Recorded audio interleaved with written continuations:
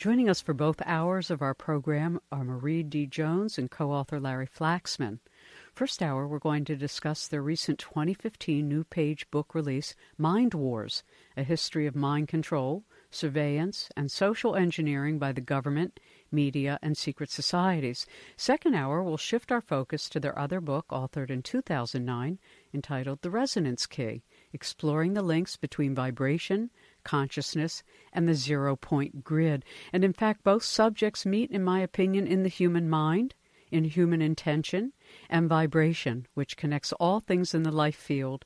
It's always a question of intention. What do we as humans want from and with each other? To dominate and control, or to emancipate and elevate? Beginning, though, with Mind Wars, the authors say that, quote, from the dawn of humanity, the desire to control the thoughts, behaviors, and actions of others has been a pervasive one. From the use of coercive persuasion by ancient Egyptians and the Knights Templar to today's claims of electronic harassment and microwave bombing, we have always been at the mercy of those who wish to reprogram our thoughts and reshape our beliefs, unquote. Here to look at the history of mind control, modern technologies impacting us all today, and much more is Marie Jones and Larry Flaxman. Nice to be here. Well, thank you for joining us. So that's Marie. Larry? Yes, thank you very much. You're welcome. Well, look, why don't we start by defining what mind wars mean in terms of human history and today? Wow. I think it's an ongoing, the desire that human beings have to control each other's thoughts, behaviors, and actions. And, you know, I think it's, whether it's interpersonal relationships, religion, politics, you name it, boss, employee, spouses, lovers, friends, we are always trying to find different ways and techniques and tools to make people do our bidding. And a lot of times we end up losing control of our own minds and our own thought process. Mm-hmm. And when you look as you do, I mean, I have so many questions, we won't get through them all, but I remember as a kid hearing about brainwashing, you know, whether it was the Japanese or the Chinese, somebody was always brainwashing. Of course, never the U.S. government, but, and as you point out, everything from religion to mass consumption is a form of brainwashing. Yeah, exactly. I think the media right now is probably the biggest brainwasher that there is. But yeah, this is a part of our history. You know, during the Korean War, we had our POWs being brainwashed, and that actually led to the creation of the Project MK Ultra, which was our government's own little program, although it wasn't little by any means, to try to determine how they were brainwashing so that we, of course, could go ahead and do it to our enemies. And so, but it's, Larry and I have talked about this. We are pretty sure that even back in caveman times, there were ways that people were trying to do this to each other. I think it's just, sure. When you asked the questions at the beginning of your book that you've attempted to answer, one of them was actually looking at ancient societies' use of mind control. Give us an example. In ancient societies' use of mind control. I'm trying to think. Honestly, I don't remember any from the book. It was really more ritual-based. So, I mean, there's torture and ritual and the use of forcing people to obey the deities and threatening them that if they didn't partake in these particular rituals. Well, and some of them even, you know, when you look at some of the Aztec traditions, giving up your life was considered an honor. And they did so oftentimes. We talk about kamikaze pilots. Well, they would sacrifice themselves, throw themselves into volcanoes. And the Mayan civilization did this as well. You know, we always talk about how advanced they were, but when it came to things like religious beliefs where you have a lot of mental manipulation, it's interesting the extremes that people will go to. It's almost like suicide bombers, but they're doing it to themselves. Well, we see that today so much with what's going on in the world and what some people call Eurabia. You know, what's happening in Europe is a great example of modern media mind control because they're not really showing both sides of the picture and they're not really talking in the American press about the deliberateness with which all of these various peoples are invading various nations in Europe. And they're going, oh, come, let us all be friends, when actually behind the scenes, the backstory is, we're going to friggin', whip your ass and move you all out of here, and we're going to take over, and we're going to fly the Islamic flag everywhere we are. And that goes for both sides. We're bombing their countries, and we don't hear about the 5,000 Syrians that were killed, civilians and children, and then they want to retaliate against us, and then we decide to retaliate against them, and it is this chain of ongoing violence and retribution, all because of religious beliefs or some kind of political agenda. So it is. I think it's a form of brainwashing that these people on both sides are caught up in. It's a loop. Well, and as we'll talk about, and maybe we'll jump ahead to, it's not always autonomous, independent thought. One of the things you point to is the technologies that are actually used, excitatory brainwave stimulation, or, at a distance excitation through certain sonics or ultrasonic or whatever, notions there are of technologies. They all exist and are being used. Let's skip to some of that and talk about what's going on in the modern era. Oh gosh, I know Larry can really speak to the whole area of surveillance and the fact that we really have no control of our own privacy, which I think is the biggest invasion. I'll let him speak to that because he's sort of a little bit of an expert on that. All right. Oh, I don't know that anyone could really consider themselves an expert in anything. Well, you are more than me. We'll put it that way. I have a little bit more of an inner sight, I guess, to it. Okay. But yes, no, absolutely, and nice to finally talk. Not that Marie was like hogging the radio or anything. But, you know me. Yeah. Well, so where do we start? So technology and brainwashing and surveillance.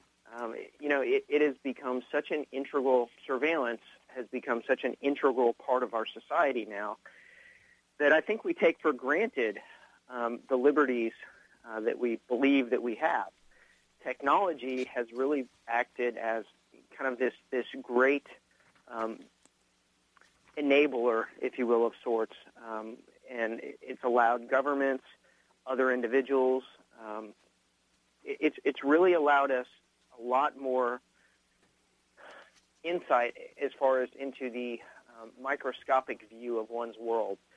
From a technological perspective, every one of us is probably our own worst nightmare. And as Marie said earlier, and I think I disagree to a certain extent, but that we don't have a choice in a lot of it. And I think we do to a certain extent. Some of it obviously is certainly outside of our control. We don't have the ability to influence, but I think every one of us to a certain extent can somewhat remove ourselves from it. But before we even talk about that, let's kind of talk about some of the technology that's used today to surveil us and maybe why.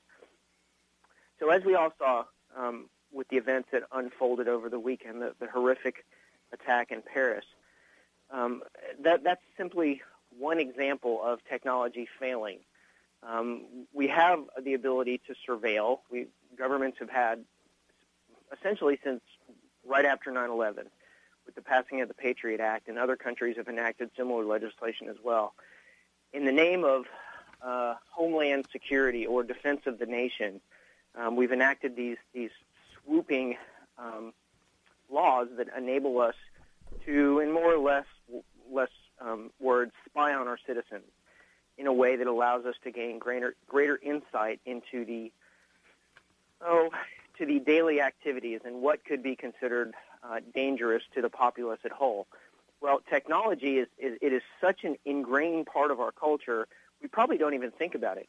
Every time you swipe your card at the grocery store, every time you log onto Facebook from your cell phone, every time you pull into a Walmart parking lot, you're being watched. There is a significant amount of audio, video, and other types of surveillance that's occurring. But as we saw this weekend, there was a terrible disconnect between the technological surveillance, the capabilities that we have, and the communication of that information. So while we have a significant amount of insight into not only world events, but into the inner lives of people, unless we are able to use that information in an actionable manner, things like what happened this weekend are going to continue to happen.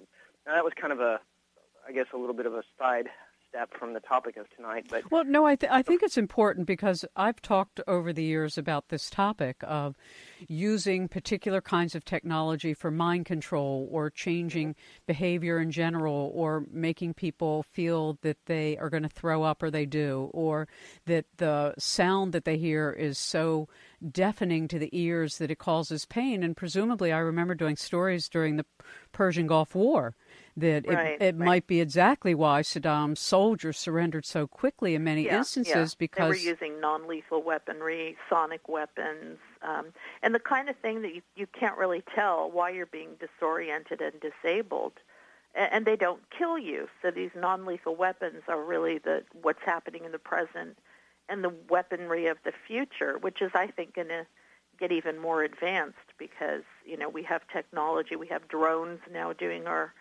dirty work for us. And but, I like what Larry's talking about, but the interesting thing is that we understand we want to root out terrorist chatter if we can find it, but, you start to hear how everything that we do is being logged as data somewhere, and that includes just, ordinary citizens that have no reason to be under surveillance. And now you could easily say, well, because there's so many people, they're not going to weed you out. You're just a piece of data. Right. But it's still a real uncomfortable feeling. When Larry would tell me about everything, it's like, oh, my God, I don't want to use my cell phone. I don't want to email. You start getting really paranoid. And but don't pass that point, because the paranoia is all part of mind control. I mean, what we know for a fact is when you can excite people into fear, they are more vulnerable than in any other circumstance. So the media is fear-driven and pathologically driven. One of the things you all point out, and I think it's a really fascinating point, is the narcissistic personality.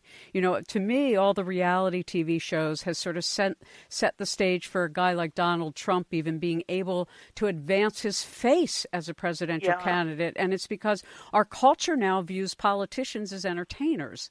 And we view anybody who has a platform as being a television star. And he is very practiced at the bully pulpit, et cetera, and using it. Well, and he also knows how to turn on the charm, which is, that it's very cult-like behavior, because you have these leaders that act like cult leaders. They're very charming, they're very persuasive, but underneath, they're very selfish, greedy, self-centered, what have you. Well, that's the narcissistic personality I wanted you to talk about. Yeah. Yeah, and that is the narcissistic. That's, their characteristics of a narcissist is that they're very persuasive, very charming. They can get you to do things that extraordinarily you don't want to do. Manipulative. Exactly. Mm-hmm. And then the evil starts to come out. But by then, you're sort of fooled. And I think a lot of us have had friendships or family relationships, or love relationships with people that were like that. And now we're seeing it in our politics and religion more, because I think we're more aware of it through social media. And so I look at some of the terrorist aspects, and it is very narcissistic. It's people believing that their beliefs are the only beliefs, and they're going to kill everybody who doesn't agree. That is incredibly narcissistic. And so that's how it all ties in. Well, and if you think about from the technology perspective, with social media and the ability to propagate information so quickly and so across such a wide swath, I mean, that is all of those things. I mean, you really could, in a way, almost consider social media as a means of mind control. Well, not consider it. It definitively is. When you can actually target an individual and destroy them overnight with thousands of people thinking malicious things, posting malicious things, that's real energy. We don't have a culture yet that appreciates that mind and idea actually is power.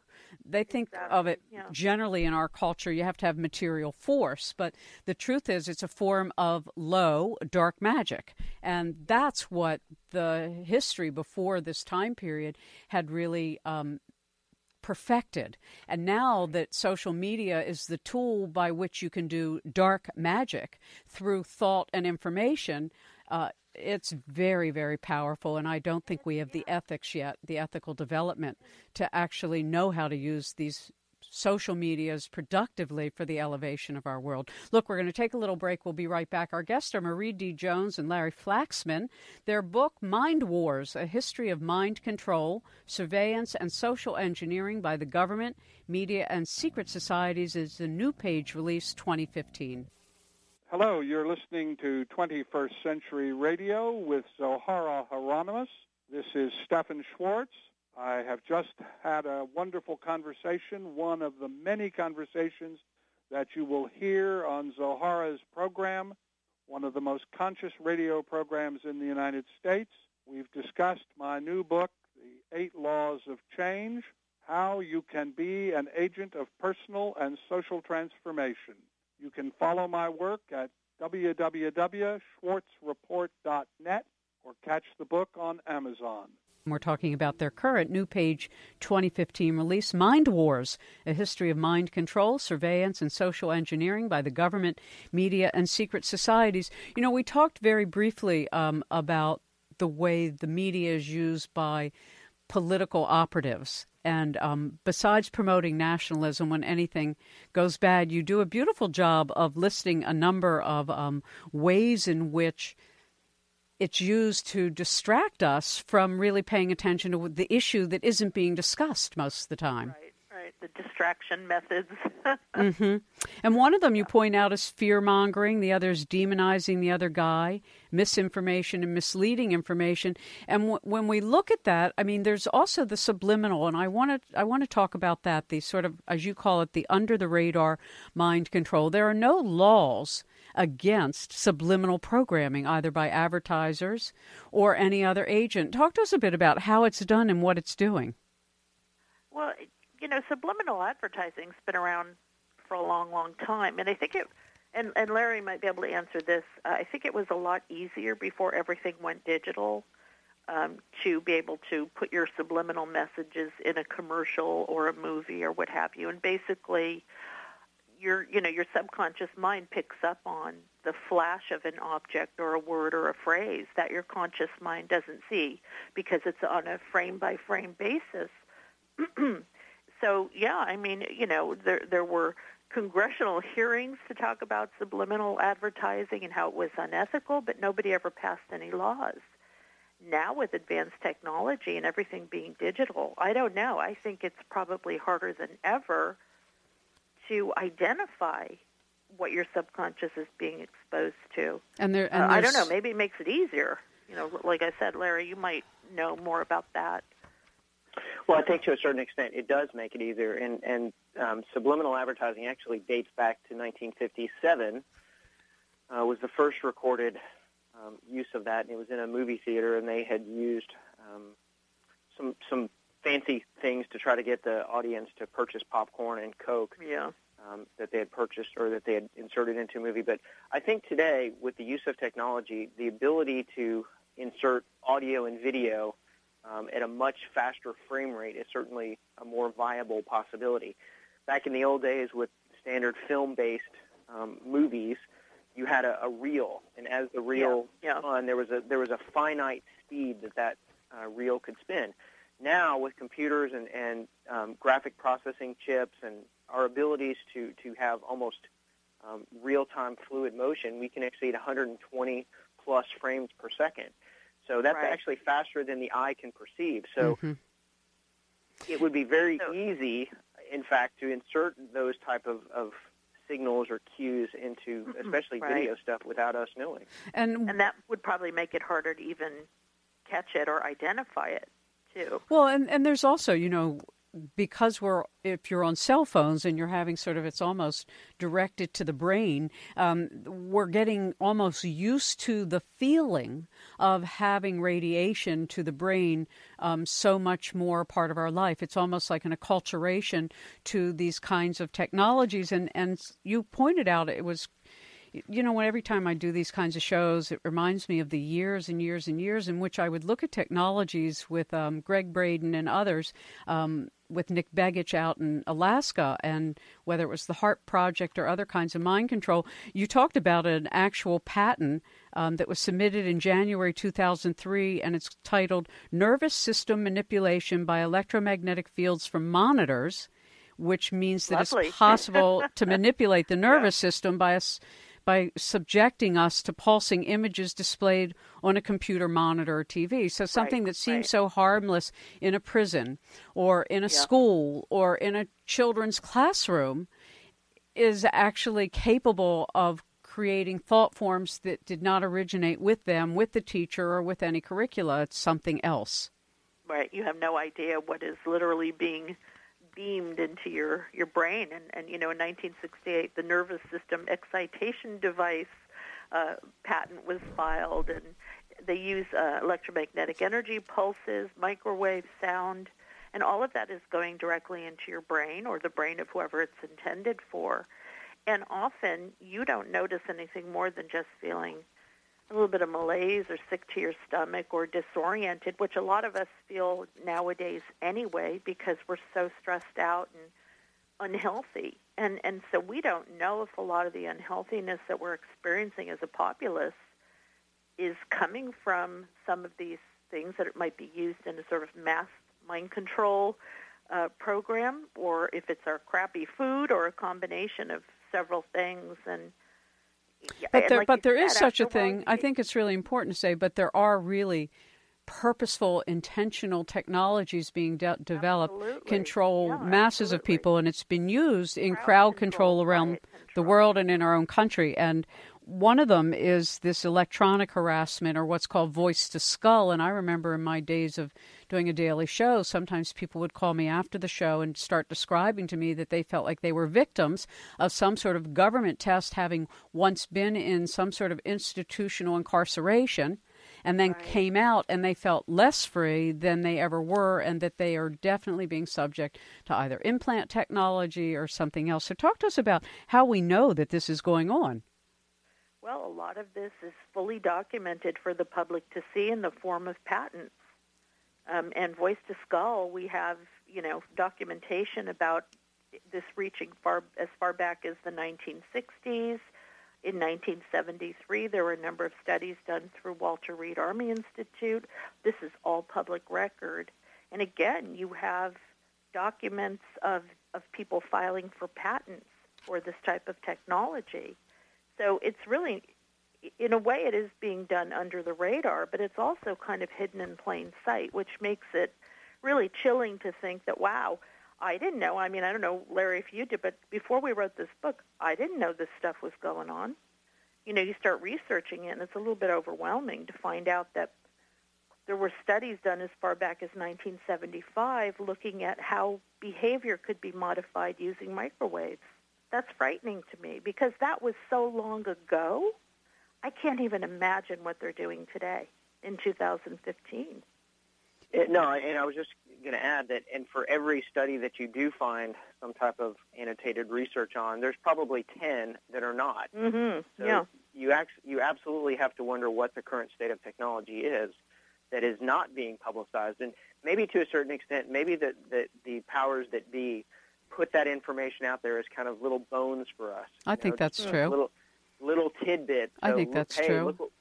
Let it, focus on this, but don't pay any attention and focus on the bigger picture. Well, and you talk about in 2003, the U.S. Navy conducted research with a system called Medusa, which stood for Mob Excess Deterrent, using silent audio, and focused, as you point out, again on the use of modified microwave pulses to, quote, cause great discomfort to personnel entering a specific area or protected perimeter. So you can see that it can be used not just for crowd control, but for military operations. And on warfare. Yeah, and I know that sonic weapons were used in the Iraq War.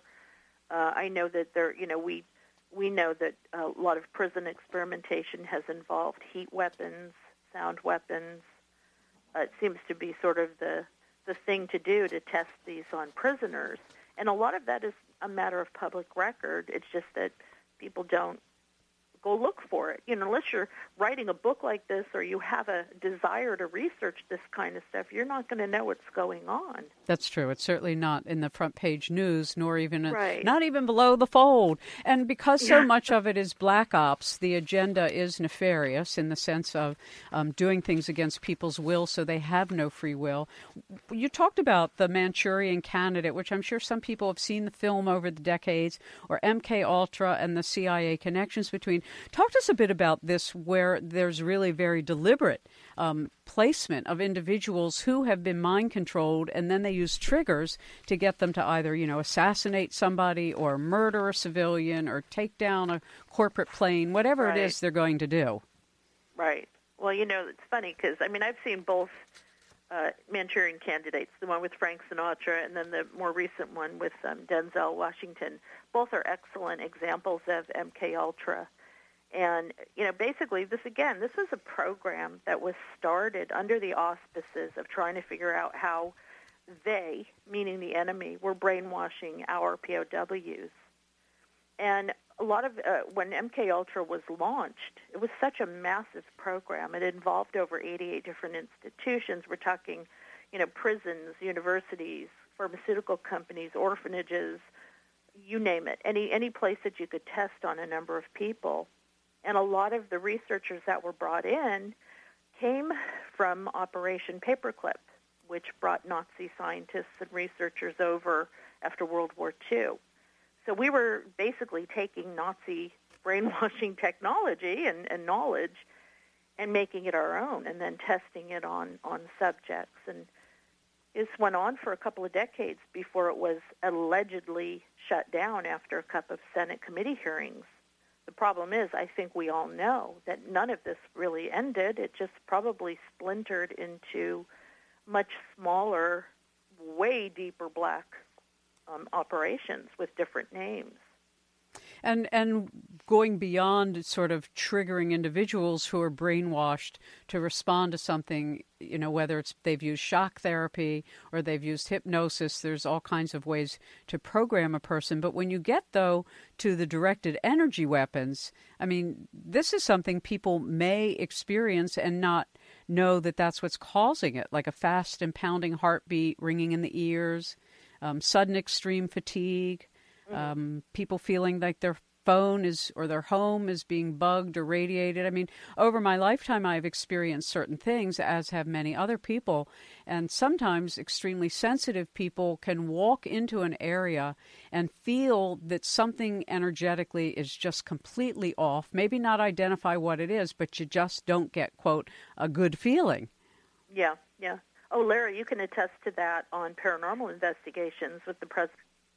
There are a variety of things, though, that cause the very similar physiological effects to that. So obviously modern medicine has tried to explain everything that they possibly can, right? But we know that there's so many gaps in our current understanding. So it's kind of like fibromyalgia, right? Yeah. There's really nothing that we know. That's kind of like the bucket term for when we can't figure out exactly what it is, but we have to put some kind of a name on it. So there are so many influences around us that who's to say or what's to say exactly is causing it. Every one of us just about carries a cell phone around, which is a radiation-producing and receiving device. Every one of us is more than likely around microwave ovens in our home. We're around Wi-Fi. We're around, countless amounts of electromagnetic radiation.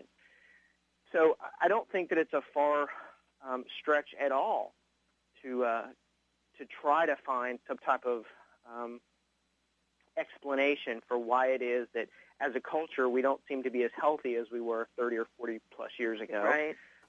But also that it tends to, because of social media, I think it's tended to bring out a lot of communication about similar things. So people across the world that have experienced the headaches and the nausea and the dizziness, they find their brethren on the internet and they communicate about their symptoms, and the rest is history. You can, and they could be on any day that too. Oh, absolutely. You can go out and look on Facebook, and every day you're going to see people complaining about something like that. Right, and we don't know because so much of our lives involve things that make us sick now. We don't know what the origin of a lot of this. I know from observing and talking to people over the last 10, 20 years, it seems like we are just getting progressively weaker, more tired, more exhausted, more information overloaded, more overwhelmed, and just, you have a lot higher rates of cancer, autoimmune diseases, and what's going on? Is this our environment? Is it because we have so much more to deal with? Is it a combination of internal and external things? And, like Larry said, social media, it does the positive thing of bringing people together to talk about their symptoms and maybe, do something positive. But I think it also brings people together that it expands the amount of paranoia that's out there. And we just don't know what some of the origins are to these things. There's by the way, I just want to tell the audience interested in the issue of MKUltra and the CIA's secret Cold War experiments, a wonderful book written by H.P. Albarelli Jr. It's called A Terrible Mistake, The Murder of Frank Olson and the CIA's Secret Cold War. And the other is by Holcomb B. Noble, Cheney's War Crimes, the Reign of a De Facto President. And they also include part of it. And so when we acknowledge that we know these technologies are going on, and I remember, back in the 80s talking with Tom Bearden, who was a scientist with the Navy, and as a result of making a promise to our dear friend, the late Christopher Berg, came on my program one year, and we started talking about all the different programs. And of course, we see it now with different underwater sonic tests, which they say is, for the Navy's own protection. And what it's done to the whales is literally melt their inner ear and their brain. And so then they beach themselves because they're bleeding to death in their head. The Whale War is a beautiful book on this issue. And so the technologies are not just impacting humanity, human beings. It's also being used against the animal kingdom. And so it's a very pervasive notion that one has the right and somehow or other the given or gained authority through these hierarchies of power and finance to extract such a heavy price from all of us in terms of diminishing free will. And for me, that's the bottom line, is to what degree does any technology undermine the free will of an individual is where it has to stop from my vantage point. And unfortunately, we're way beyond that point now, both sociologically as to what people are willing to accept, and militarily as to what's been institutionalized, and technologically as to what's already been allowed. So when we come back, we'll shift our focus a little bit to what actually people can do to shield themselves, to make their lives a little healthier, how to identify when things are not normal and you get a sense that they're not normal. I always say to people, trust your first intuition. Don't try to explain everything away that comes to you as being real, because there's some reason your biosystem is going, wow, something's really out of whack in this store. It's like, for me, I can't be around fluorescent lights. They vibrate at a particular frequency that actually interferes with brainwave function. And so I get very tired, weak, and my eyes roll in my head virtually. Anyway, we'll be right back. This is Dr. Tom Ballone from IntegrityResearchInstitute.org, and you're listening to 21st Century Radio with Dr. Zohara Hieronimus. Welcome back to 21st Century Radio. Dr. Bob's little clip there on ExxonMobil. If you've not seen the news in the New York Times that Exxon is being investigated for possible climate change lies by the New York Attorney General, and it could be actually many states suing them for having participated in trying to obfuscate the way in which oil production is impacting the climate and human health and the environment, et cetera. It's a rather interesting development legally. So we're joined, if you're just joining us for the entire evening, by Marie D. Jones and Larry Flaxman. Their book, Mind Wars, A History of Mind Control. Learn more at either of their websites, Marie, M-A-R-I-E-D, Jones, Jones.com, and www.larryflaxman, Flaxman.com. And, of course, websites are linked directly to our page at 21st21st centuryradio.com. So we've only really touched on, truthfully, how mind control is being done and how electronics and other kinds of technologies now are being used to change human feeling and human interest and human thought and human sensibility. There are ways, though, it can be used very positively, something we're going to talk about next hour in more detail. But let's talk about some of the positive things going on. Larry? Positive from what aspect? What do you? Well, positive in the sense there's hemisync, there's different kinds of efforts to actually... Oh, okay. Yeah, that's all good stuff. Definitely not surveillance. Yeah. I mean, there's a lot of things that are out there that we utilize, I guess, similar technology for good purposes. For instance, hemisync, the Monroe Institute stuff, the BioTuner, some of the other technologies that are out there. There's a variety of things that you can look up on YouTube on binaural beats and isochronic tones, things that are utilized to help put your brain into a more receptive state for whatever. Whether it is you're attempting to quit smoking, you're attempting to go into theta state and be able to study and retain memory easier.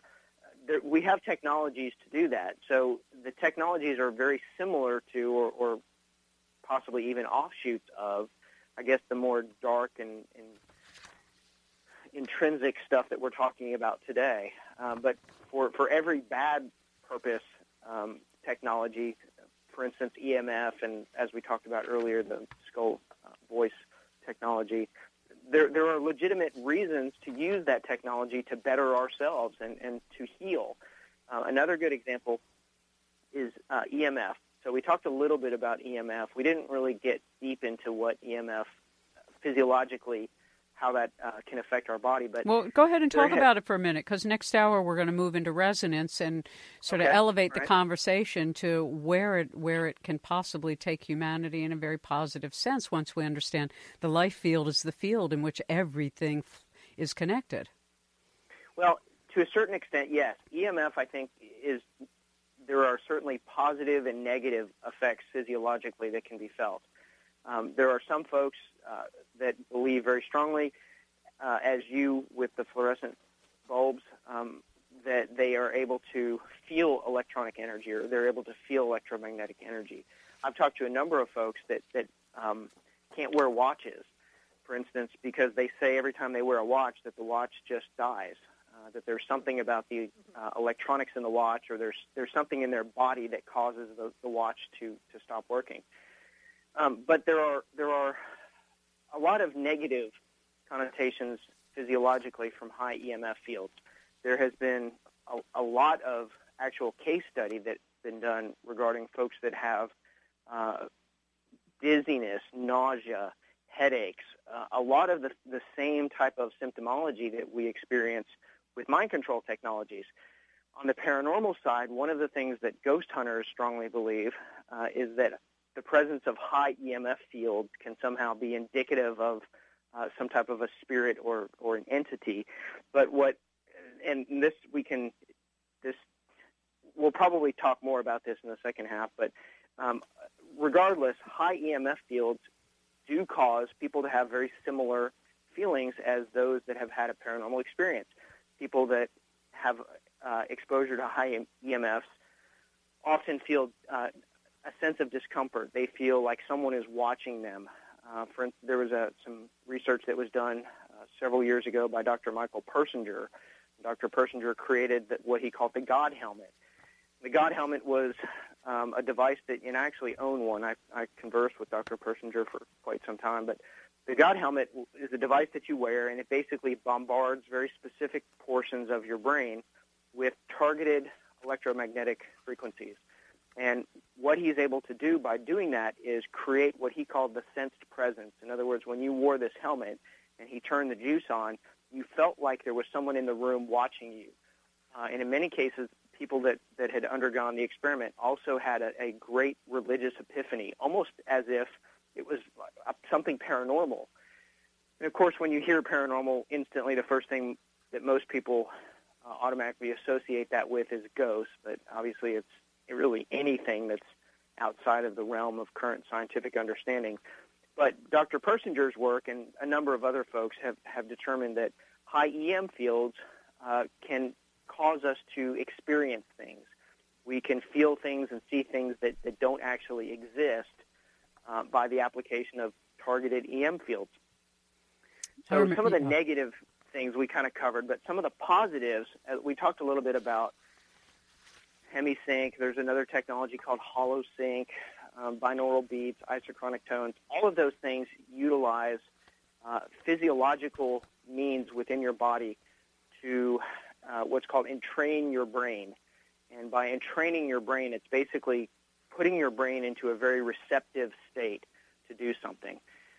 So there are a variety of different tones and different signals that can be used to do that. And I'm sure, again, we'll talk more on the second half with this. But those tones are all electromagnetic in nature. Yes, they're sound, but sound falls within the electromagnetic spectrum. So it could also be argued, again, going back to the conspiracy aspect, that there are certain tones and certain frequencies that you might think are being used for helpful or useful purposes, for instance, music, but that actually may not be. In other words, I think it's certainly possible with music, for instance, to have some kind of a carrier or subtone that's included within that music, very much like subliminals, as we talked on earlier, but that these carrier tones will actually create that sense, very much like the binaural beats and the isochronic tones. They will entrain your brain to do something. Mm-hmm. Well, so, it seems that way to me when you go, like I can't go to large crowds, like a sports game. I can't go. I get so physically ill from the level of sound, from the numbers of people, from whatever else might actually be going on. And like I said, I'm not unusual. There are millions of people who feel now so assaulted when you go into any public space, whether you go into a mall. I haven't been in a mall in 8 years, I don't think, because the sound is so loud, the light is so offensive, the noise so drowning that literally if you're at all in tune with your inner voice, it drowns out your, what's the right word? Your autonomic kind of feedback system is the best way I can describe it. It's almost as though my natural biosystem gets completely interrupted. That's the best way I can put it, which is why I've used acupuncture now for 32 years every month, because it's one of the only treatments that literally addresses the electromagnetic body and restores balance to it. So I encourage everybody in the listening audience, if you think you're a highly sensitive person, find a good traditional acupuncturist, of which we have many in the state of Maryland because their training center is here. But continuing, because we just have a few more minutes and I want to finish this topic of mind wars, there are ways we can each become more aware of what's around us, what we're sensing. And I mentioned earlier when I always tell people, follow your intuition. If you have a gut sense that someplace you're standing is making you feel ill, there's a reason for it. It's not just your imagination. Yeah, absolutely.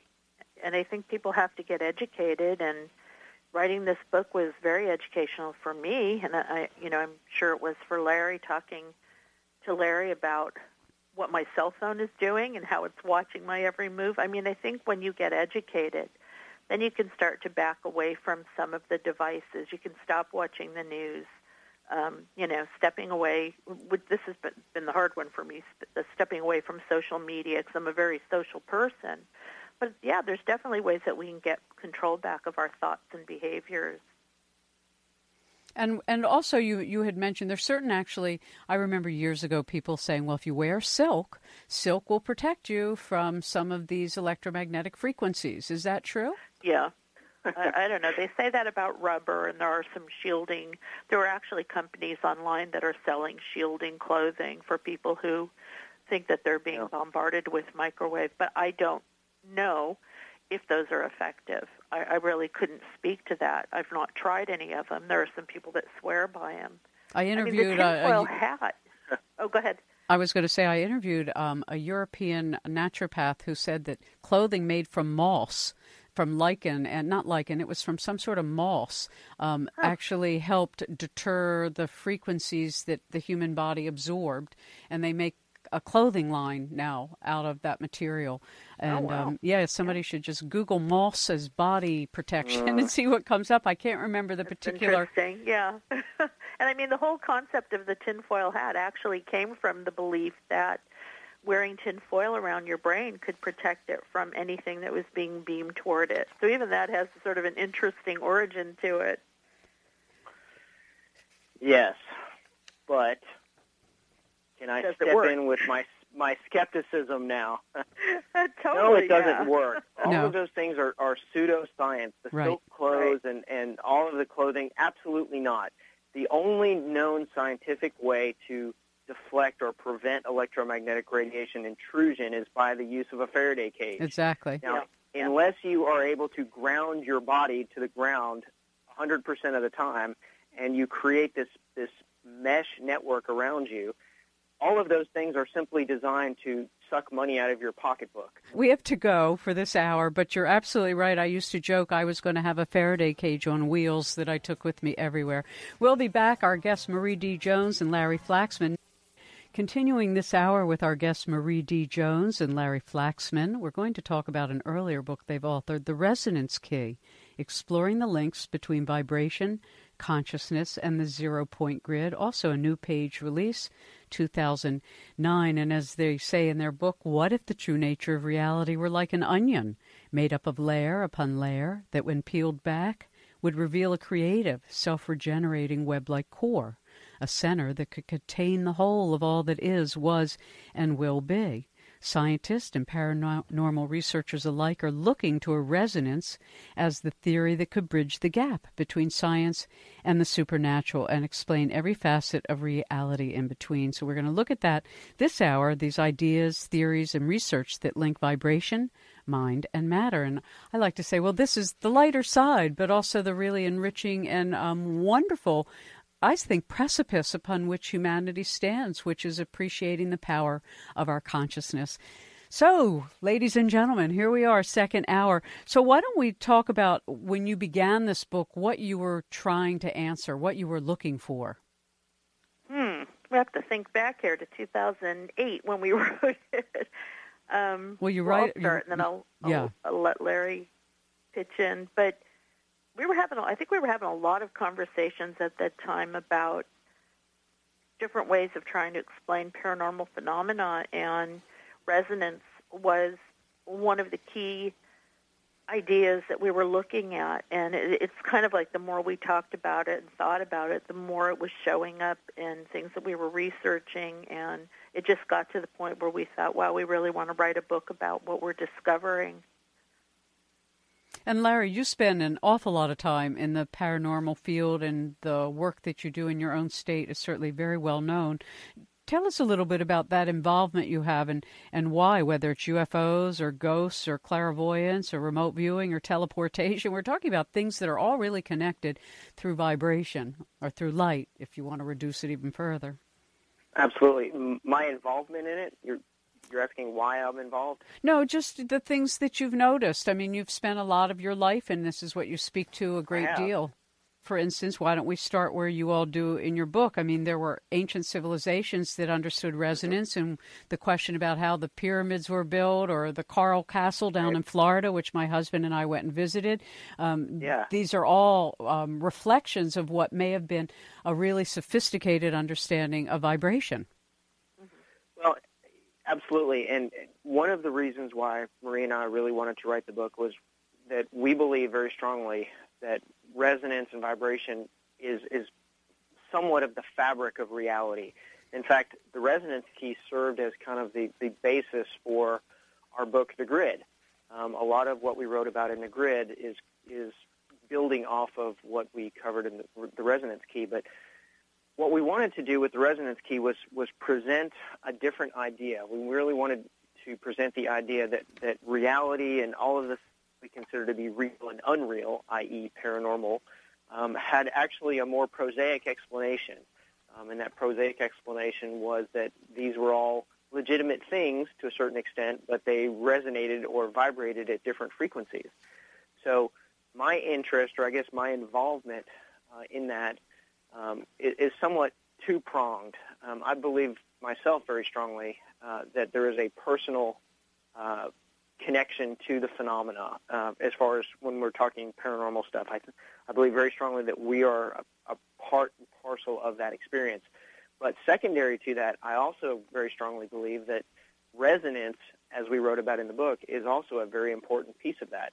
So there's a variety of things that we wrote about in the book and a variety of things that I've researched personally that revolve around the idea of things vibrating or things resonating that might be precursors to the manifestation of something paranormal.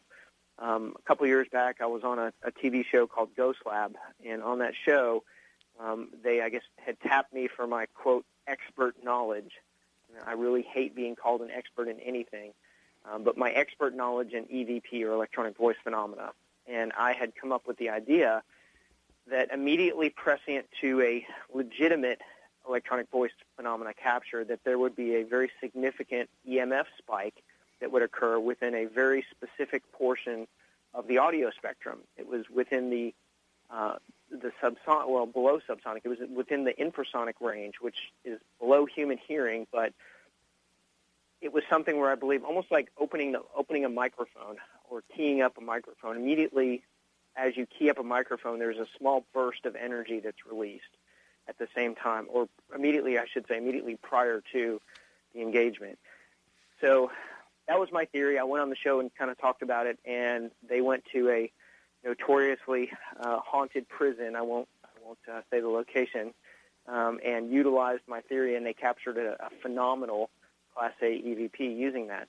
But I very strongly believe that resonance and sound plays a part in that. I also think that there are experiences that we have as humans that are being affected physiologically, that are affecting us using infrasonic. There's a variety of people throughout history that have had paranormal experiences that I think very simply could be explained by the utilization of infrasonic sound. We talked in the book, we've not only in the book and in a lot of our speaking things, we talk about what infrasonic sound does to the human body, what some of the physiological effects are, and they all match up very closely with what people generally experience during a paranormal event. So my take on it, or my piece of the resonance key, I guess, is as we were writing the book, I would utilize a lot of our research, and I would utilize some of our theories in the application of real-world research. So I would get to go out. Marie and I would come up with an idea or a hypothesis, and I would get to go out and kind of test that within the paranormal and see if it worked or it didn't work. And a lot of what we discovered really did come down to resonance, and that it seemed to work. It seemed to offer explanations for things that traditionally were unexplainable. And when you look at the basic Western mystery tradition, it'll tell you that all things are related in octaves of similars, so that if a person on the ground has a past experience with a particular energy, and then they go into a place and they have a particular frequency, they draw to them, whether it's a ghost of a similar deceased, disposition, or it's an angelic presence, that these are matchings, that it's sort of one vibration calls another. And I think it was fascinating when you talked a little bit about, and I think it's always an interesting topic, how sound and electromagnetic radiation are both measured in hertz. And we always think of them as being so very different from one another. Right. Well, they're not. Really, everything within the electromagnetic spectrum are basically ends of the yardstick. So all of the different energy forms fall within that. And what's interesting to me is, from the human aspect, is that there are all of these things that are around us at all times. From nil or zero all the way up to microwave and beyond. These frequencies are around us all the time, yet we have very limited sensory abilities as human beings, and we're not able to discern them. So as we sit as I sit in my home office speaking, I've got Wi-Fi that's blasting all around me. There's AM, FM, very high frequency, VHF, UHF, microwave. There's lots and lots of things that are in the air right now that we can't perceive. We can't hear it. We can't feel it. We can't sense it simply because we don't have the sensory ability. So it doesn't mean that it doesn't exist. Or that it's not affecting us. Or that absolutely that it's not affecting us. We just don't know how to do it. And it's interesting because when you think about animals, I'm writing a book on animals and I'm doing a lot of dreaming with them.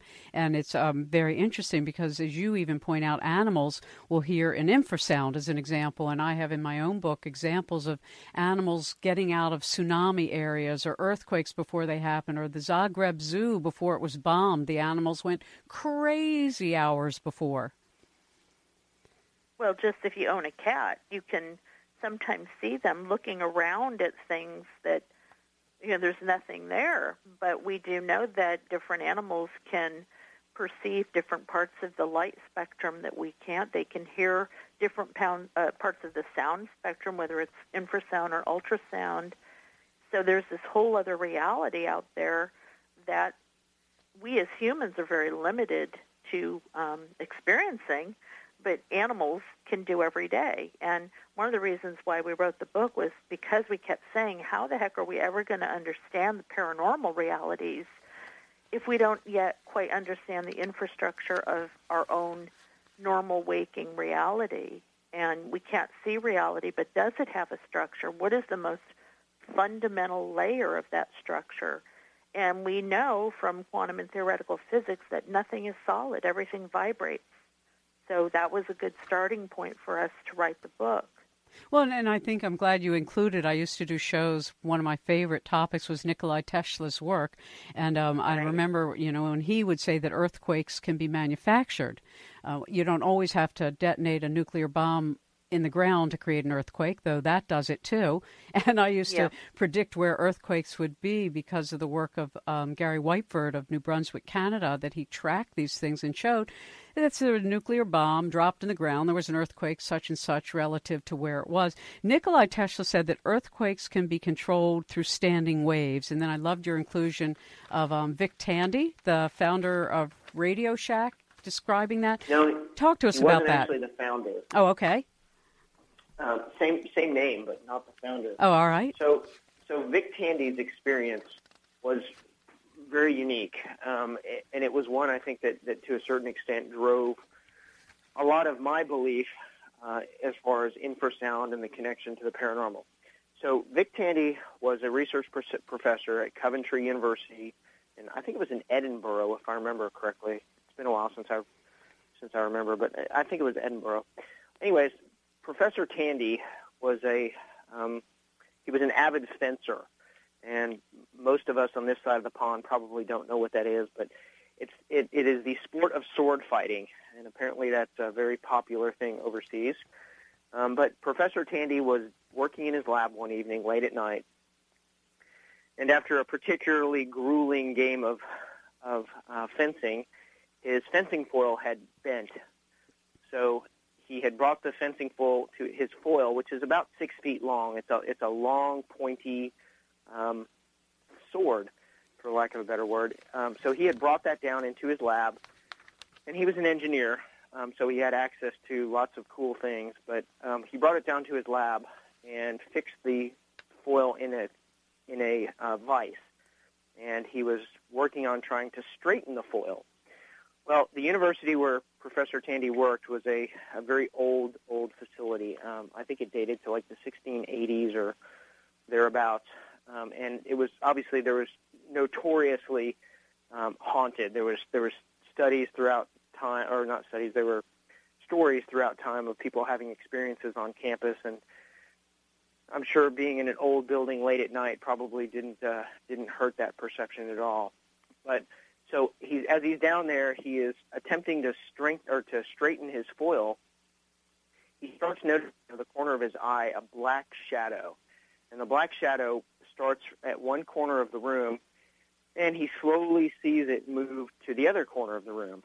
Well, Professor Tandy was somewhat of a skeptic, was not a big believer in the ghost stories that had been told, but he got up to see what it was. He was very curious why he was seeing some type of a shadow movement from one corner of the lab to the other. So he got up to investigate. There was nothing there. Sat back down at his bench, worked on the fencing foil again, and noticed the same thing. A black mass that started on one side of the room and moved to the other very slowly.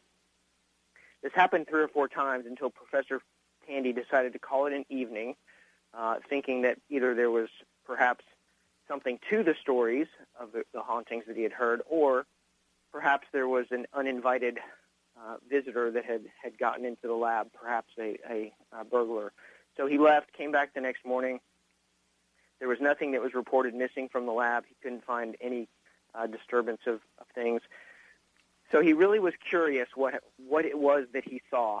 And after some research and involving some other engineers, what they discovered was very interesting. There had been recently some air conditioning and duct work that had been completed. And what they had discovered was that fencing foil, as it was locked in static position in that vise, that every time the air conditioner would turn on, there was a small breeze that blew down. And what would happen was the fencing foil, which again is about 6 feet long, would begin to vibrate very imperceptibly. It would move from left to right very, very slowly. What they found was that the movement of that fencing foil created a vibration. And furthermore, because of the acoustics of the room and the engineering or the layout of the area itself, that vibration turned into a standing wave. And that standing wave was a very, very low infrasonic frequency. It was approximately 18 hertz, between 18 to 19 hertz. And upon further research, what they found was that particular frequency is the resonant frequency of the viscous fluid in the human eyeball. So what was actually happening when Professor Tandy was seeing this black mass move from one corner of the room to the other, it was nothing paranormal. What actually was happening was his eyeball was vibrating imperceptibly, and it was vibrating the goo in his eye. So the black mass that he saw, while he believed perhaps could have been a shadow figure or something paranormal, was nothing more than the body's physiological response to an infrasonic sound. Mm-hmm. And it's interesting because Dr. Stanley Krippner, a dear friend of ours who's just been so instrumental in helping so many people around the world move into these fields as, PhD candidates, always says, look, for all this paranormal stuff, you're going to find a scientific explanation for it if we look close enough. And, of course, frequency and resonance and light is what connects it all. We'll be right back. If you're just joining us, Marie D. Jones and Larry Flaxman are with us. Marie's website, www.mariedjones.com and www.larryflaxman.com. Hello, this is Dean Radin. I'm author of the book called Supernormal. I'm also chief scientist at the Institute of Noetic Sciences in Petaluma, California. You can learn more about my work at deanradin.com. That's DeanRadin.com. And more about the Institute of Noetic Sciences at ions.org, IONS.org. You're listening to 21st Century Radio with Dr. Zohara Hieronimus. We're talking about their book from 2009, The Resonance Key, exploring the links between vibration, consciousness, and the zero-point grid. So, Larry and Marie, so from where research stands today and what's developing, I loved this one line you said, we might say that, quote, infrasound is what puts the spook in spooky locations, and then showing us even there's a certain disorder that somebody will see things and see geometric shapes and have hallucinations as a result of some sort of effect, either a neurological illness or imbalance, or that they are sensitive to other frequencies that others' human brain isn't. So talk to us about this. I mean, because if paranormal phenomena is the result of light and sound interacting with our own brain waves, why is it that some people can see it and some people don't? That's why we wrote the book, The Grid, where we really wanted to take a look at both the physiological and environmental influences that may explain why some people experience certain things and a person standing next to them experiences nothing. And in that book, which we kind of feel is the sequel to The Resonance Key, we really looked at some of the factors, the physiological things, everything from, brainwave patterns to pH balance to blood type to, if you were a woman, whether or not you were menstruating, to hormones and chemicals in the brain, and how all of those things may have some type of influence on working in conjunction with what's happening environmentally that allow a particular person to perceive another reality, to perceive another level, parallel universe, whatever you want to call it. Because Larry's been on way more investigations than I have, but I've been on some where the person standing next to me is freaking out, and I'm looking around like, what? There's nothing here. I don't feel anything. I'm not experiencing anything. So we really wanted to look at all of the different factors that might be involved. And again, I think Larry can probably speak better to that from working with his group and how belief plays into it, the power of suggestion, telling people stories that they're going to experience in a place that is really not haunted and having them actually experiencing them. I mean, that's wild. And for those that don't know, Larry Flaxman is the founder and president of ARPAST, the Arkansas Paranormal and Anomalous Studies Team.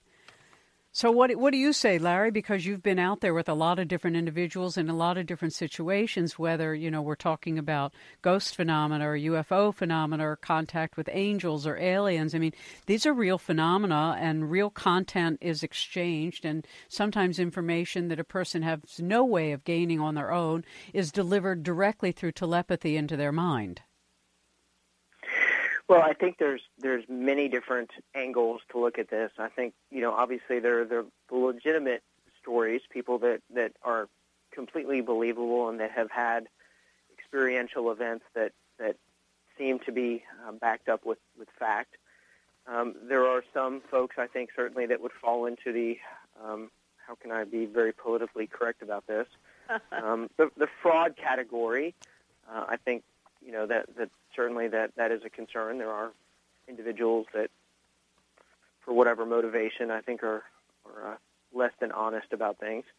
And then I think there are the third aspect, or the folks that believe that they've experienced something, but that might actually not have. Perhaps, again, going back to the first hour, maybe they had some type of manipulation. Perhaps it was a EMF or auditory type experience that provided them with whatever it was that they needed to believe that they had an experience. I think you tend to see that a lot more in like the UFO and the abductee arenas, much more so than within the paranormal, but I'm sure it still happens as well. So what's the big answer there? Well, I don't think there is one. I think certainly there are folks that have had legitimate experiences. As you mentioned, that certainly there are folks that have had the ability to bring back or retrieve information, if you will, that they would have no other means of knowing. If you look at individuals like Edgar Casey, he's a perfect example of that. When he would go into his trance states and retrieve that information from the Akashic field and bring it back. Which, by the way, he was, he didn't have these abilities until he almost drowned. And it's Absolutely. really interesting how the near-death experience has triggered so many people's super sensible awareness, my own included. I almost drowned at the age of 3, and from that time on, boy, I could see all kinds of stuff. Yeah. But, I think that all of it, there's really no one explanation for everything. I think everything plays a vital key in that perception. And in our book, The Grid, we talk about a variety of factors, physiological, psychological. You had mentioned blood type, just out of curiosity. What did you find about the blood types and their accessibility to these sort of less than visible, less than audible influences? Maria, you want to get that one? Well, here's the problem, and Larry and I have talked about this. There's not enough money being put into research to find the answer to that. So we talk in The Grid about a lot of the things that need to be looked at, including hormone levels at the time, what kind of chemicals are racing through the human body at the key times that most people experience a paranormal event.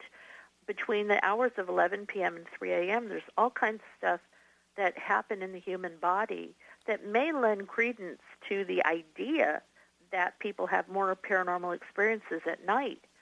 not just because, it's dark. I mean, Right. That's not the reason. There's fluctuations of cortisol, there's melatonin, serotonin levels are rising and falling.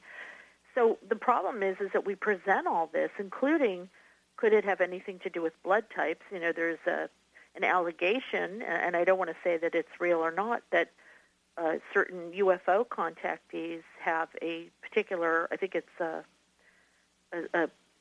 I forgot the blood type. It's I'd like to hear that because, years ago I asked all the UFO researchers, was there any data on the blood type? Because if I were an alien, I'd be looking at certain blood types for sure, because everybody started out as an O. Though.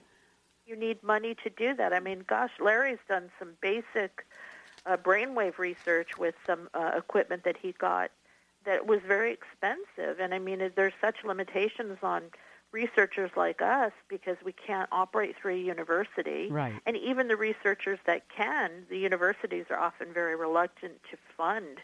You go in and say, I want to study the blood types of people that tend to see ghosts more than others. Right. And they're just going to say, there's the door. Right. So we need some benefactors.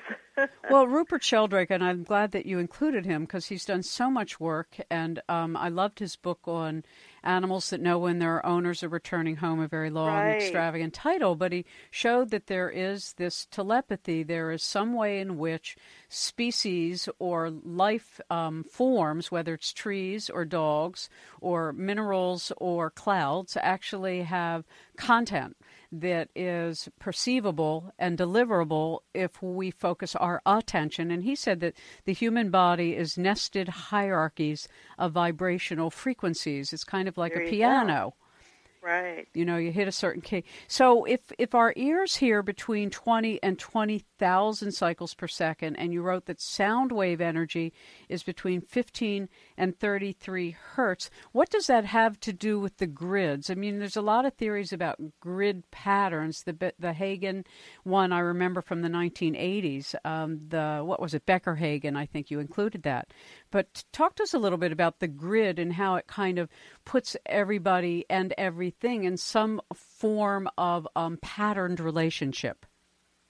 You want me to start, Larry? Or Yeah, definitely. For us, because we would talk about this so much, we wanted to come up with a visual that we felt could explain what can't be seen, and that is the infrastructure of reality itself, and the idea that there isn't just one level of reality. It's almost like if you were to take the face off of a skyscraper so that you could see all the different floors and all the different ways that you can access those floors, staircases, elevators, fire escapes, even ballooning up and down or jumping down from the roof to the ground. There's just so many different ways that you can access. Each floor is like a different level of reality. And if we can find those connectors, those elevators, those escalators, those fire escapes, then we get to experience a different reality. And our belief is that we are doing that, often, involuntarily. I think sometimes these things happen out of nowhere. We don't really have a lot of control over them.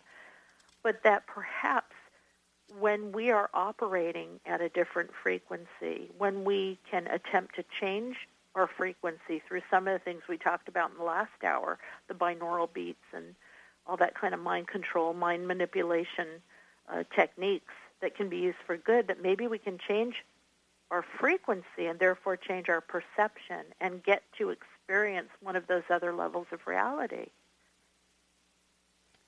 And the brain, of course, has its own set of frequencies. And so depending on what it is that's being triggered or turned on or off is whether you feel agitated or whether you're having bliss. Right. And of also course, aligning. Oh, go ahead. Yeah. No, and I was just going to say, and to a certain extent, that's very individualistic. Each person has kind of their own threshold or their own tolerance for those things. So, a specific level of EM, for instance, may not affect one person, but the person right next to him, it may have great influence upon. Mm-hmm. Right. And it's so, when I think back to the Spiritist movement in the 30s and their efforts to use very unsophisticated technology in which to facilitate certain things. And then you look at Raymond Moody's very simple replication of the Greek psychomantium, which people gaze into, basically a standing water, and are able to see the reflection of deceased loved ones and carry on conversation. I mean, so it's not as though, only the moderners is trying to get access to these other levels of consciousness. And of course, what you're speaking to is pretty much what quantum physicists and others are talking about in terms of whether we aren't being keyed up, whether or not things aren't being accelerated, and the frequency itself isn't being, I guess one could say, elevated or made higher. Right. And also just thinking of ourselves, I mean, if you want to think of ourselves as radios, and we can tune into different stations depending on if we want to hear the news or a certain type of music, but we're not tuned into all the stations at once. There has to be some kind of conscious action or effort to retune to a different station and therefore get different information. And I think that's how our brains and our minds and our bodies operate. But most of us have not figured out the proper ways to change the station. Right. No, I think that's very true. We are receivers and we are senders, so we do both. We're going to take our last break of the hour, and we'll be right back. This is James DeMeo with the Orgone Biophysical Research Laboratory. You can find my books at Amazon and other kinds of websites. The last name is DEMEO, and you're listening to 21st Century Radio with Dr. Zohara Hieronimus, and thank you. So I want to come back to HARP because I spent a lot of time with Nick Begich over decades, talking about the HARP project. And you followed up with Jerry Smith's work, HARP, the Ultimate Weapon of Conspiracy. But HARP is a fascinating example of how the most invasive technology can be put right out in the public and nobody asks what's happening. Well, and also that the public has been told that HARP ended, that it was sort of shut down and went inoperative, when in fact a lot of people say it's quite the contrary. And the connection between HARP and possibly some kind of manipulation of the weather. So apparently this is a DARPA project that is beaming out all kinds of stuff into the ionosphere, and the belief is that it's coming back to affect us physiologically as well as environmentally. Right, that it can cause earthquakes Right, changes in weather, everything from chemtrails to earthquakes to the shifting northern lights, what have you. And nobody seems to quite know whether it is still operational or not. And that's real confusing, I think. A lot of times when you mention HARP, people will automatically label you a conspiracy theorist, but this is an official DARPA program. Yeah, and again, it's unlikely that they would just shut it down. Obviously, they probably put out a lot of misinformation and disinformation, which goes back to mind wars. Right, and I think it's important because Tesla certainly understood how, with a standing wave, to create earthquakes, and this is an advance in the Tesla technology. So we're talking about the capacity to disrupt our Earth's own geophysical systems, as you all rightly point out. Exactly. And it's using our atmosphere, which, in other words, what it's doing is not something that we could identify and say, oh, look, there's a HARP. It's not a missile. I mean, it's literally beaming specific frequencies into the atmosphere, ionospheric modification. It's pulsing, microwave, all kinds of stuff into the atmosphere, which is invisible to the average human. But we we feel the effects, and we sense the effects, and we talk about the effects, even though we're not quite sure what the cause is. It's a very mysterious project. Well, certainly it could be exacerbating what are already Earth changes. And so when you have, I remember when former Secretary of State Cohen said we have to stop these weather wars. There's the point now of manipulating the weather for something as ridiculous as a sporting event or as nefarious as a war. So it's not as though, those of us who talk about these things and look at them, or authors who write books on it, are delusional. Mm-hmm. It's very factual. Right. And I think to this day, I keep seeing people, anytime anything unusual happens, it's HAARP. And to an extent, maybe some of the things that happen are part of that manipulation, but I find it doubtful that it's doing responsible for every event and every earthquake that happens. No, but and that's how we stay confused, is that there's so much going on that we become confused as to separate what is HAARP and what is this and what is that and what is just entirely natural phenomena. But as we also know, as Nick and I talked about for so many years, is when you disrupt the ionosphere, and certainly nobody on this earth can tell you what the consequences will be. So this is the grossest kind of mass experimentation, and that's why I did impart so many shows on it. Yeah.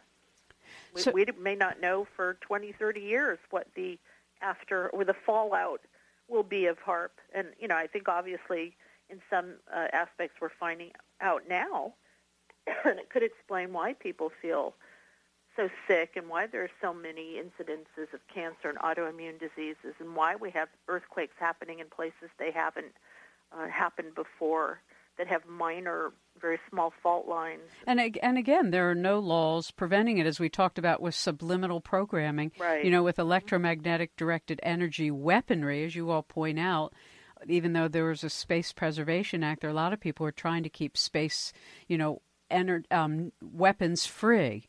But, of course, it didn't pass, and this is a whole new venue of weaponry that, again, it's just such a malicious, I think defiance would be the right word, of human trust and of what we're really supposed to be doing with our talent and technology. So let's turn this on its head a little bit and talk a bit about, again, the positive uses of these kinds of understandings, because certainly we know that sound and color can be used for healing. Right. Oh, yeah. MRIs, resonance is used in a variety. Ultrasound. Excuse me. There's a lot of positive benefits to learning about different vibrational frequencies and what they do as physiologically. And so if we look at the new neurotechnology, which you all have included, and people always joke about, at one point we'll just put a port in the back of our brain and download all kinds of information and won't really have to learn anymore. We'll just absorb it when we need it. Useless. Yeah, well, it's there are a lot of people who think it's very exciting that we're going to be human machines. I, for one, am very alarmed at the speed at which we're moving this direction again before we cultivate the ethics of the heart. Yeah, I agree. It is scary to think about where technology could take our humanity. So the title of this book includes 0 Point Grid. Describe that for us and what you mean by it. Go ahead, Larry. Well, the 0 Point Grid is really kind of the all-encompassing term, I guess, if you will. A lot of people have different names for it: the ether, the source, the force, the field, whatever you want to call it. It basically all refers to kind of that initiating point of everything, that zero, almost like that 0 day in computer term, the genesis of everything. So that's really what that refers to. And before that, though, in your other book, you talked about some of the grid systems I mentioned, because I have my own theory about some of these things and why we've sort of lost our key to interrelationship between all of the sacred sites on the planet, which were once all aligned, whether they were in England or in Egypt or in France or in the United States, because until we changed our meridian from the Giza Plateau to Greenwich, England, which happened as a result of the Royal Navy of the Great Empire at the time, everything was aligned to the galactic center, because the belt stars of Orion point to the galactic center. And we moved off of it so that now our meridian marker has really nothing to do with the galaxy. It's 30 minutes, 3 minutes, no, it's 30, yeah. It's a whole house off in astrology. It's like 30 minutes and 3 degrees, something like that. And so it has disrupted the natural resonance that was once understood by all the sacred societies. And you talk a little bit about that. So share with us why we know that ancient civilizations and more modern ones have understood this theme of resonance, and they pick certain sites on ley lines or wherever it was for a very particular frequency reason. Yeah, I think they were just much more tuned into their environment than we are. We have so many more distractions than they did, and our even in primitive times, people lived a lot closer to nature. They were more aware of the cycles. They were more in tune with nature's changes and the different energies that they were experiencing. They may not have necessarily had a very advanced way of describing it. We, have a much more scientific vocabulary now for some of these things. But, F. David Pete's work with the Blackfoot Indians and their cosmology, and Laird Scranton looking at the West African Dogon, you have these native or indigenous tribes that are very much aware of the quantum physics that's going on around them, but they describe it with different terminology.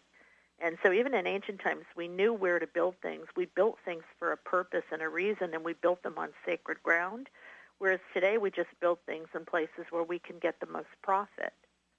And when you look at, you've written so many different kinds of books, but when we look at where things are going, what are some of your concerns and what are some of your sort of, this is fantastic? I'm afraid for my son. I know, Larry, you have a daughter. Technology, they're so in tune with it, but by the time they're adults, is it going to have totally overtaken their humanity, and the world around them is just going to be artificial intelligence and robotics, and there's really not going to be a place for human beings? That's, I think, one of my concerns about AI and increasing technology. But at the same time, maybe we can cure diseases. Yeah. Right. I don't know. I think the thing that worries me the most is probably just and I guess it's kind of a double-edged sword, but that the technological progression. I think if you go out to dinner and you look around you, you don't see people talking anymore. And it seems like our cell phones have become completely a replacement for human communication. So what really concerns me is that the next generations will have almost devolved in a certain sense. In other words, perhaps potentially, the human being, us as human beings as a species will evolve or devolve where we have, smaller brain capacity, for instance. Well, that was sort of what I brought up with Dean Radin and others that I've not really debated, but we don't agree. Because I feel that the human aptitudes of what Ingo Swann used to call bio-mind superpowers, our ability for remote viewing, our ability for healing at a distance, our ability, to really change things with our conscious attention and intention will be weakened because we will be expecting machines to do it for us. And a very simple example is kids who have grown up who haven't learned math, and they can't add or subtract or divide or multiply because they grew up with computers that could do it for them. And the same thing with writing. So many kids today really, literally, physically cannot write, because all they've done is grow up with a keyboard. And so I hear you. And these are things that concern me, is what will happen to our real genius, which are our stealth. This is stealth weaponry to me, the ability to be far-seeing and to see through things and to know things before they happen. And these are our divine inheritances. And my concern is that these are absolutely going to be obfuscated so that we are more able to be controlled and manipulated, and fewer people will have these capacities. That's why I love all the indigenous tribal peoples of the world who have kept all these inner technologies alive and fluid. Right. And maybe there'll be a tipping point where people will just have had enough, where they'll really feel like, I'm not happy. Or we'll have a big solar flare or some sort of galactic core explosion, and we'll have a major computer meltdown worldwide, and we'll be left standing there in our naked human bodies again. That's what I think is going to happen, actually. We won't know what to do with ourselves. Well, we're going to learn real fast. It's so funny, even when you think about when I tell young children that, we used to have a dial phone and we couldn't text anybody. And then you think back to centuries before where you had to wait till a letter crossed the seas. The kind of patience and faith that humans used to have, we no longer are developing because everything is so instantaneous. So we don't even know what it is.